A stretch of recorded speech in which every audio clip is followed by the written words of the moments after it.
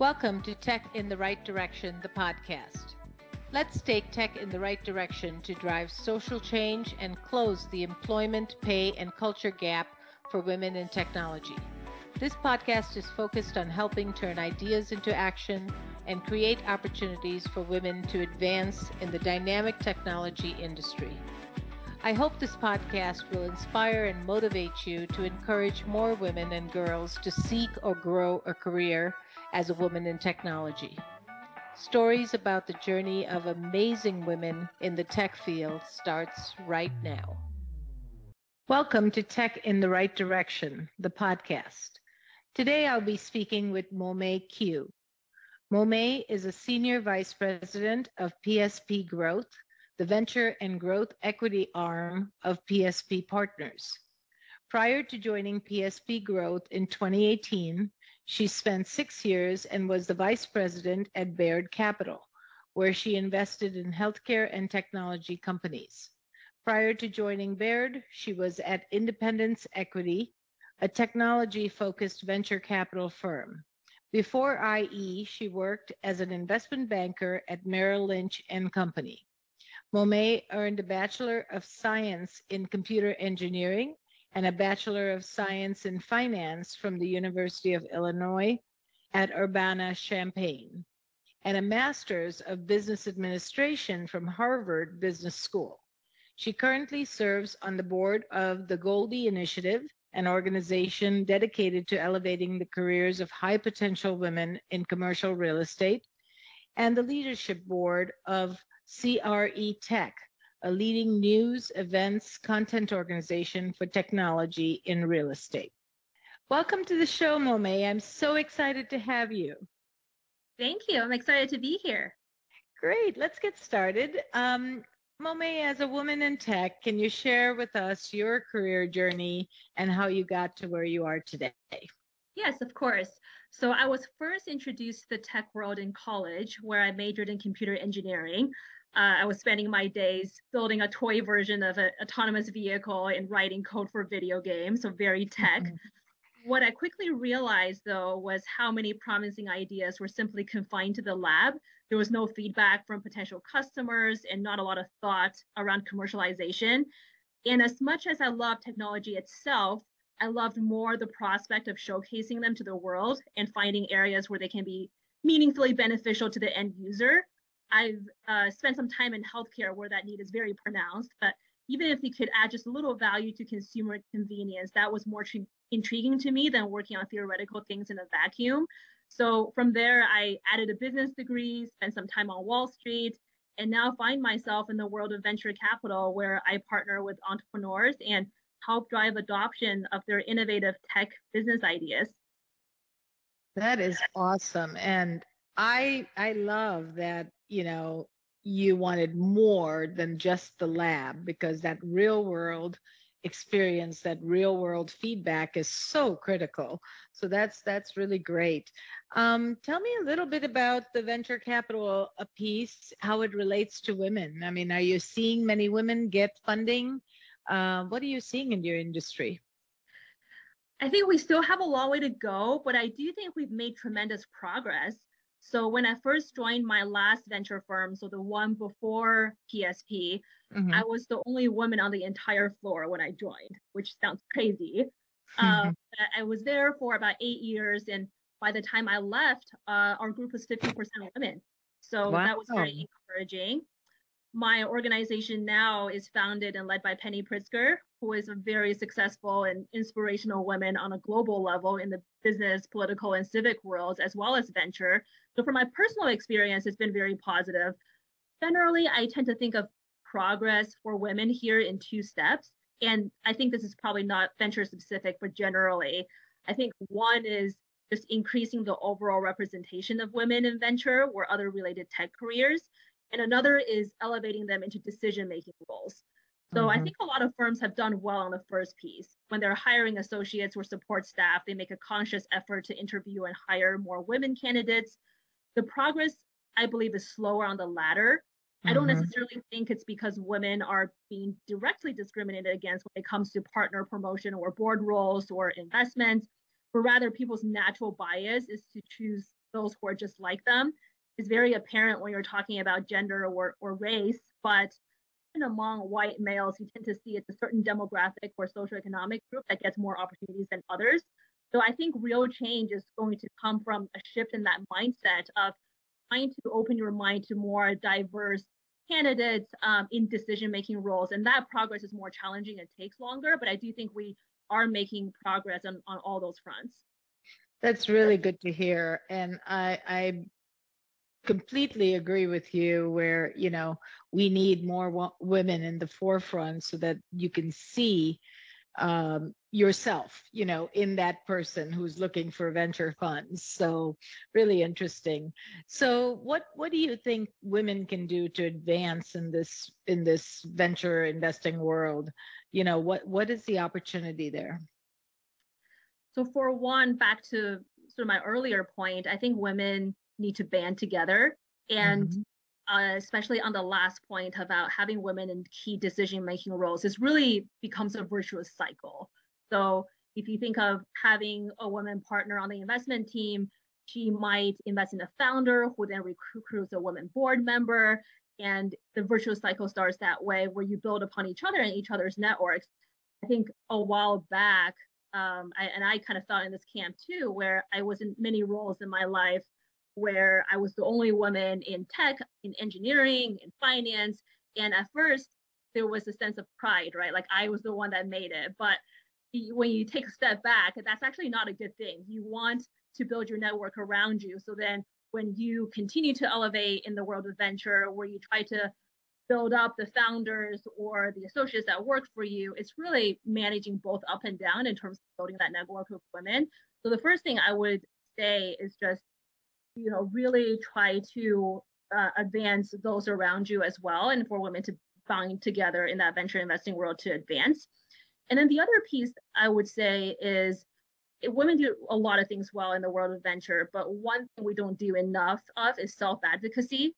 I think Mhm. we tend to be very hard on ourselves where we want something to be perfect before we pound the table and try to influence somebody to back our work or back our investment or back our strategy.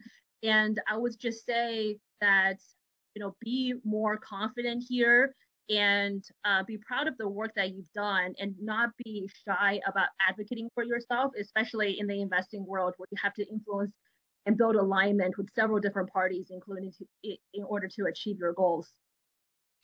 That's great. I think both of those things are so important. So banding together, I believe women should help each other get to that next level. If you've had that success, to help others get there, I'm a big proponent of that, and that's how we're going to, get to scale in this area.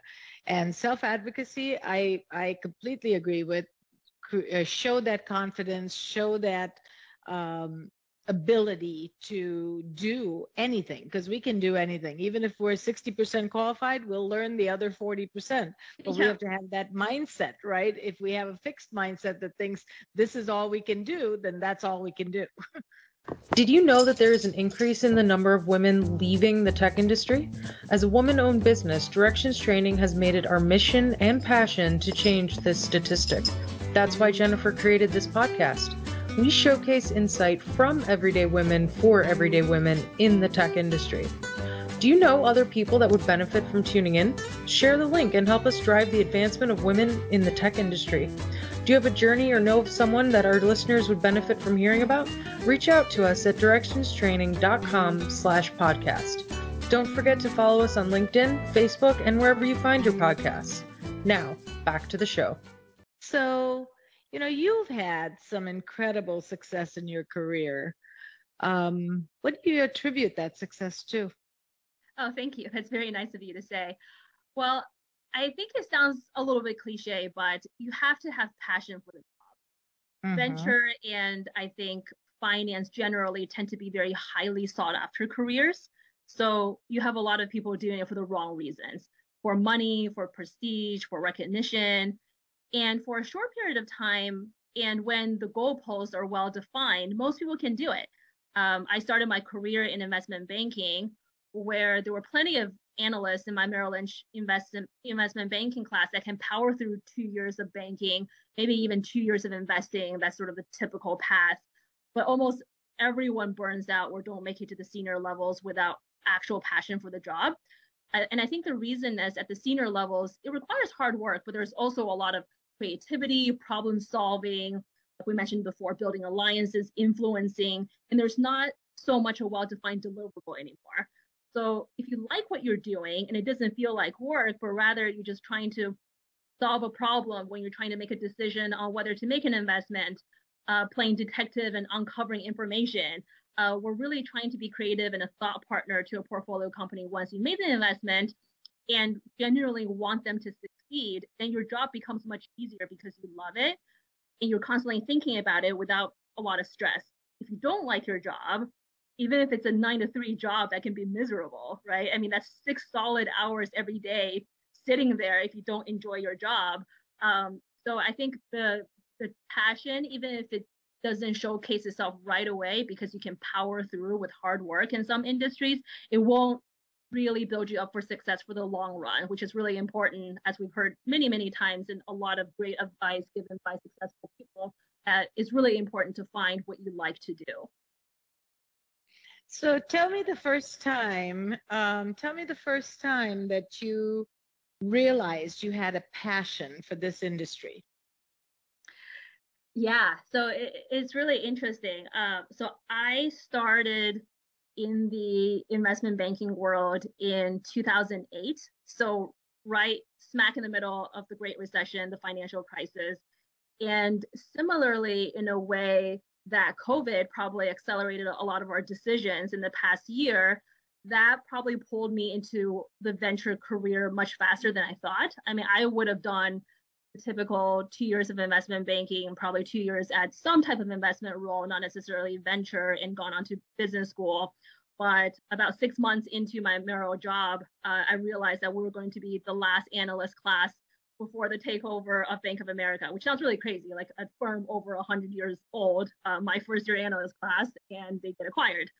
But I was lucky that I wasn't the only one that thought engineering and finance went really well together when it comes to investing and helping founders in tech.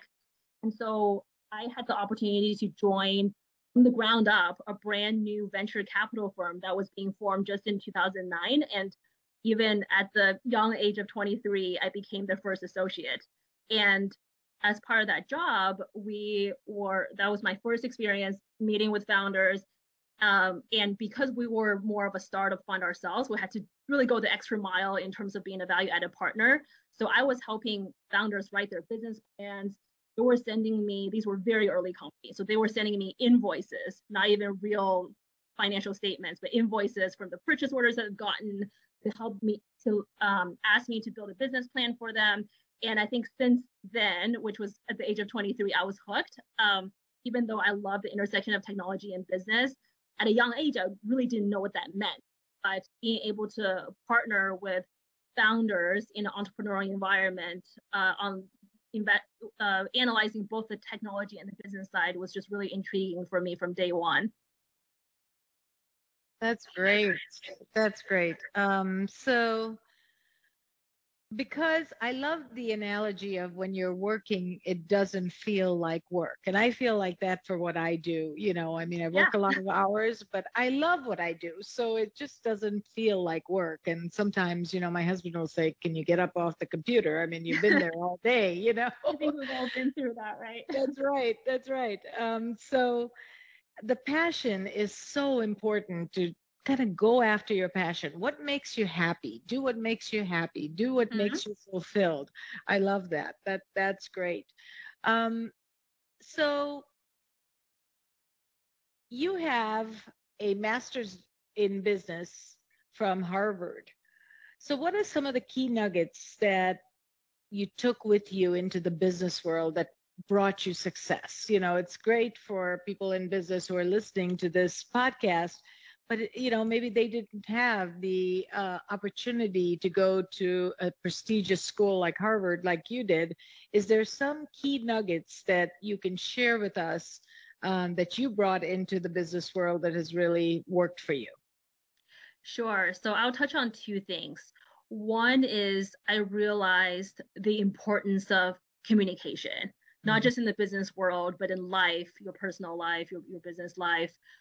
Because at the end of the day, no matter what industry or career you're in, it's all about getting things done, Mhm. right? It's whether it's a product launch or you're hiring somebody or you're making an investment decision like I am, it's all about getting from here to there. And to get things done, oftentimes you're not the only decision maker. Back to the topic about influencing others that we talked about before, you have to synthesize a ton of information, be able to communicate it quickly and succinctly to the right decision makers, build the right alliances, put your timeline, set goals, and eventually be responsible for the results. And that was one of the biggest things that I learned in business school. And we practiced that a lot at HBS, where, as you might know, HBS is purely 100% a case method Mhm. education. Mhm. So you are graded almost entirely on your comments that you make in class. And oftentimes you read pages and pages of materials, and you really only have one chance, if that, to speak in class. And Mhm. so you get one chance to be called on, you get 90 seconds, and you have to make the point, and you have to make a class of 90 other very smart individuals see your perspective. Otherwise, people are moving on to the next topic, and you lose your chance even after preparing for hours on this particular topic. And so Mhm. that really instilled in me the importance of communication. And you can see that um, that applies to my venture job, that applies to my personal life. And even when I look at my portfolio companies, the most effective founders I know are the best storytellers. So Mhm. that probably doesn't come as a surprise. To win over investor money, you have to be able to tell the story of why they should believe in you. To win over a team that you want to hire, you're basically convincing somebody to leave their cushy, high salary job in big tech to work for you for a third of the cash plus stock, but the stock might not be worth anything in 90% of the cases if you're looking at it purely from a probability perspective. So how do you make that convincing argument is really key. And then the second point that I would just make is surround yourself with people who are honest and have integrity and accountability. When I was at Harvard, one of the things I realized was I looked around me, everyone was driven and hardworking and smart. Mhm. That almost became the commodity, even if that sounds strange, but it's really about who will stick with you when the times are tough. Um, and smarts and being diligent might not necessarily cut it anymore. It's really who's going to help you in times of need, who can still be creative when it looks like you're on a sinking ship. So being able to find those people and surround yourself with them is also really important. That's great. Those are great, great nuggets. So do you have a story as to how you practice both of these things or either one? Yeah, I think it takes time.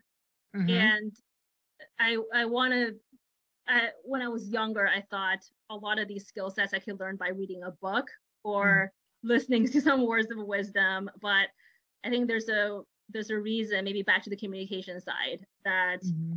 Harvard puts you through 5 hours of classes of this type of courses every day, 5 days a week for 2 years, because it does take practice in terms of just synthesizing such a large volume of information and dissecting what's important to you and how do you communicate that. So for anyone who wants to practice that, I would just say put yourself in a lot of as much real world situations as you can. You can Mm-hmm. read as many books as possible, and I like to read them too because they're inspirational and I can draw a lot of learnings from them. But at the end of the day, when you actually step up to the stage, whatever that means, in front of your team, in front of an audience, in front of something that matters, that game time performance doesn't come naturally. So in the beginning, it's going to be a little awkward and you're going to ramble and you're going to listen to yourself afterwards and think, why did I ramble on like that? Why did I say these things? But the more you practice, the better that you will get. And getting honest feedback about yourself and learning as you go is really important.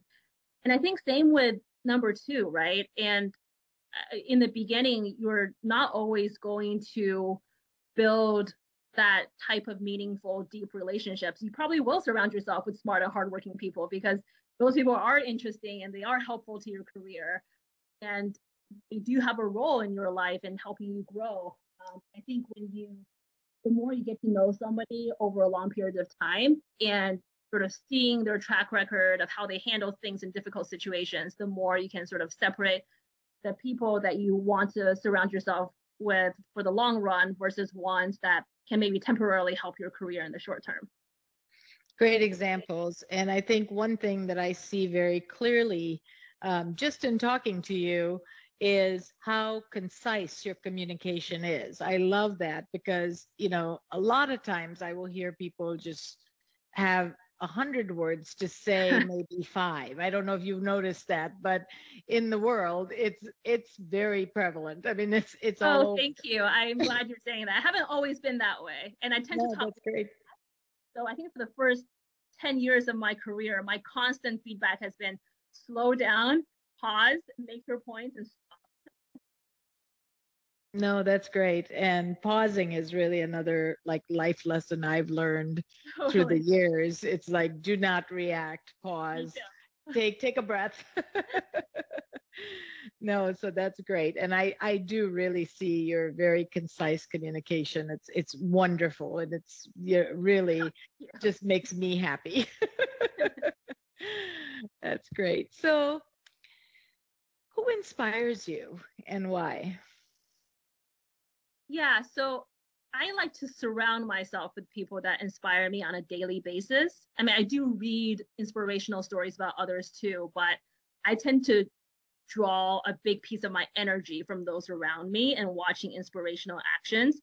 It's a conscious decision that I made a long time ago where, I decided life is too short to spend it with anyone that depletes your source of energy. Mm-hmm. So I try to get inspiration from literally everyone that I've chosen to spend time with.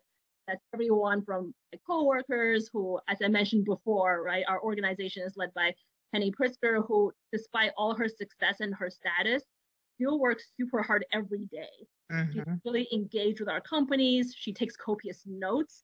She runs several miles before even starting her day. So that's very inspirational to see on a day-to-day basis. I draw inspiration from the entrepreneurs that I invest in, mm-hmm. who has to have an unwavering confidence that their business will be successful and make the world a better place after sacrificing time with family, years of salaries, just a lot to give up in order for one business idea, right? And I also draw inspiration from my family, who reminds me daily that there's so many more dimensions to life than just work. And so it's not just from one source, but I think consciously I've made the decision that whether it's work, life, friends, or others, that I'm constantly having this positive source of energy and inspiration that I can turn to. That's great.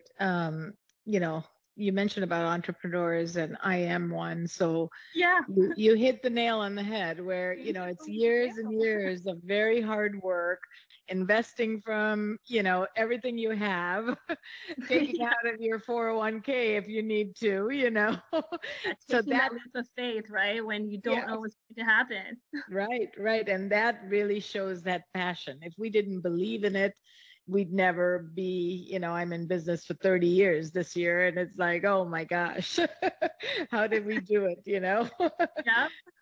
So that's very, very true.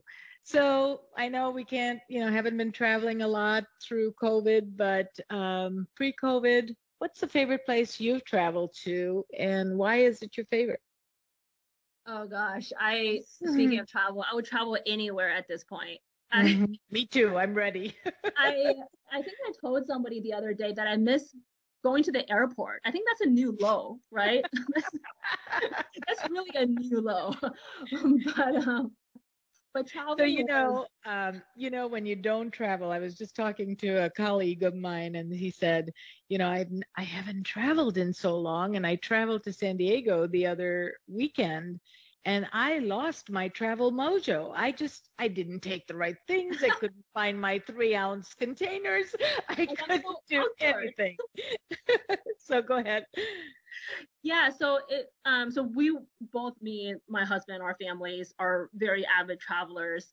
and it was a big part of our life. It's really hard to pick a favorite place. One of the reason is, one, I just love traveling in general, but I tend to have the mindset that the world is so big and any chance you have, you should see somewhere new.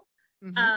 My husband is the opposite, and he likes to have traditions. He likes to have like a summer place, house we go to year after year, and that's what makes him happy. So a lot of conversation on where we go, but I think if I were to find sort of our common ground and where we have gone to repeatedly, even before COVID, and this might surprise you, and my colleagues make fun of me all the time before, is Disney World. Mm-hmm. So now I do have a 3-year-old daughter who is not as abnormal anymore to say that I go to Disney World. Mm-hmm. But even before that, my husband and I went there quite a few times. And the next time you go to Disney World, you might notice something interesting, which is, I think in the American culture, Disney is very much associated with families and family kids and related items. But my family's from China, and in the Asian culture, Disney actually represents something very whimsical. Mm-hmm. So in addition to families that you see at Disney, you actually see a lot of Asian couples, as well as probably the second largest population of attendees at Disney World. And I think for whatever reason, I can probably think of a few reasons, but in the Asian culture, when you think of vacation, a big piece of it is escapism from the real world. As ridiculous as it can get, as unreal as it can get, that's what makes you unwind and have a vacation. And so we go to Disney. My husband and I go to Vegas too, because that's adult Disney, right? And again, my colleagues, kind of my whole career, have always said they always hated those Vegas conferences. And I would always raise my hand to go, because I think ingrained in myself with travel and vacation, escaping the real world and going somewhere so different than my normal life provides me the sense of relief and relaxing environment that I enjoy and can escape from my day-to-day life. Oh my gosh, I love everything you said. So I'm a big Disney fan. We are Disney Vacation Club owners, so we love Disney, and I love Disney World. And I'm starting to like Disneyland as well, because we are now in Arizona, and we can drive to California, which is kind of cool. So a couple years ago, we went to Disneyland for the first time, but our kids have grown up in Disney World and just love that. But I love your vacation as an escapism. I never thought of that, but that's really what vacation is. If you think about it, that's what you want to do. You want to escape from the day to day. You want to get to some place that looks different, that, you feel different. And Disney and Vegas are great, great places. So that's amazing. I love how you framed it, because it's really fun. I'm glad I found another Disney fan. Let's hope we can get back to that world sooner than later. So Disneyland just opened in California, and I just can't even imagine, but it's only for California residents, and it's only 15% occupation, I guess. So that, I don't even know how that works. Disney World, we stood in lines all the time. So. Yeah, and from what I heard, we haven't been back yet. Yes, we haven't either. For things to open up, but from what I heard, it's also not the most ideal time to go, where you literally see like Minnie Mouse with a mask on a parade and social distancing, like on the parade boat, right? So it's you're the first time, that's probably not the experience that you want. That's great. I love that you picked Disney. That just warms my heart. So in closing, what advice would you give to a woman considering a career either in VC or in the tech industry? What are some of the things, and I think we kind of touched on a lot of it, but what are some of the things that you would say to her to try to do? Yeah, so I would say two things. One is make sure you do it for the right reasons, which we've talked about before. Some of the wrong reasons would be, one, not fully understanding the different roles in tech, right? A lot of people, women and men, probably when they first think about tech in college, they still think of it as just coding. And whether you think that's coding and that makes you want to go into tech or makes you not want to go into tech would be wrong. There's just so many dimensions of different roles in tech. Just make sure you understand why you want to do it, and back to the passion comment, make sure this is something that you want to do. And then if you do decide this is something that you want to do, then go out there and prove it to the world that you can do it. And don't be afraid that even if right now, like my computer engineering class, I think was 7% women when I went. Don't let that be a hindrance to your confidence. If you've done your research and you're doing it for the right reasons, just go after what you want. And the second piece of advice I would say is get a good support group. I think we've seen, especially during COVID times, how difficult it is for women to continue to accelerate in some of these careers. And I would just say, don't be afraid to ask for help. One is asking for helps within your industry. We talked about women fighting together, finding a mentor, finding that network. I think a lot of people are going to be willing to help. And then also on the personal side, if you're juggling family responsibilities, don't feel guilty about either getting family help or hiring help or taking some of that load off your shoulders. I think all of us, if we're a parent, have mom guilt. Like mom guilt is super real. I get that all the time too. It's like I'm working from home, but yet I am choosing not to spend more time with my daughter sort of on a daily basis. I'm having a family member take her to a different room and give me time to do my calls and do my work.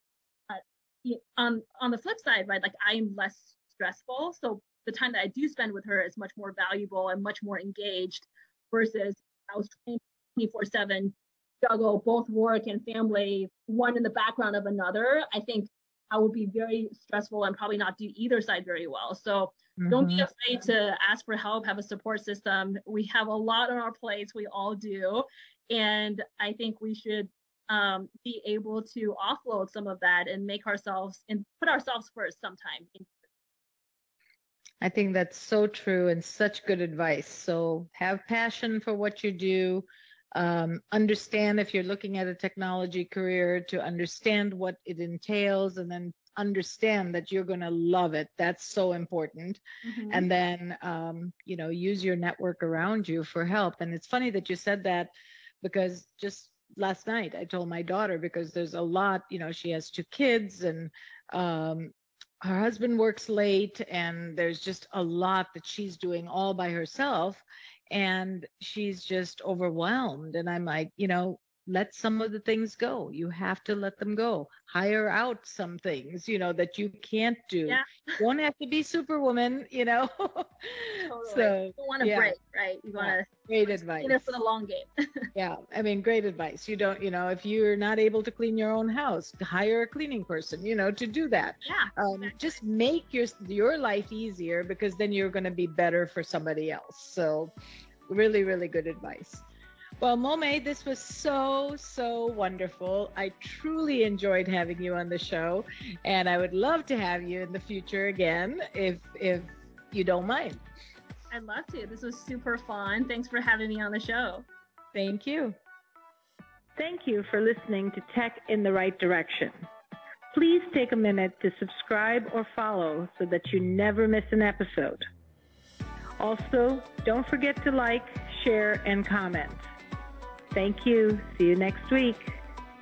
From IT skill enhancements to end-user adoption training, Directions Training is your resource to help optimize the effectiveness of your technology investments.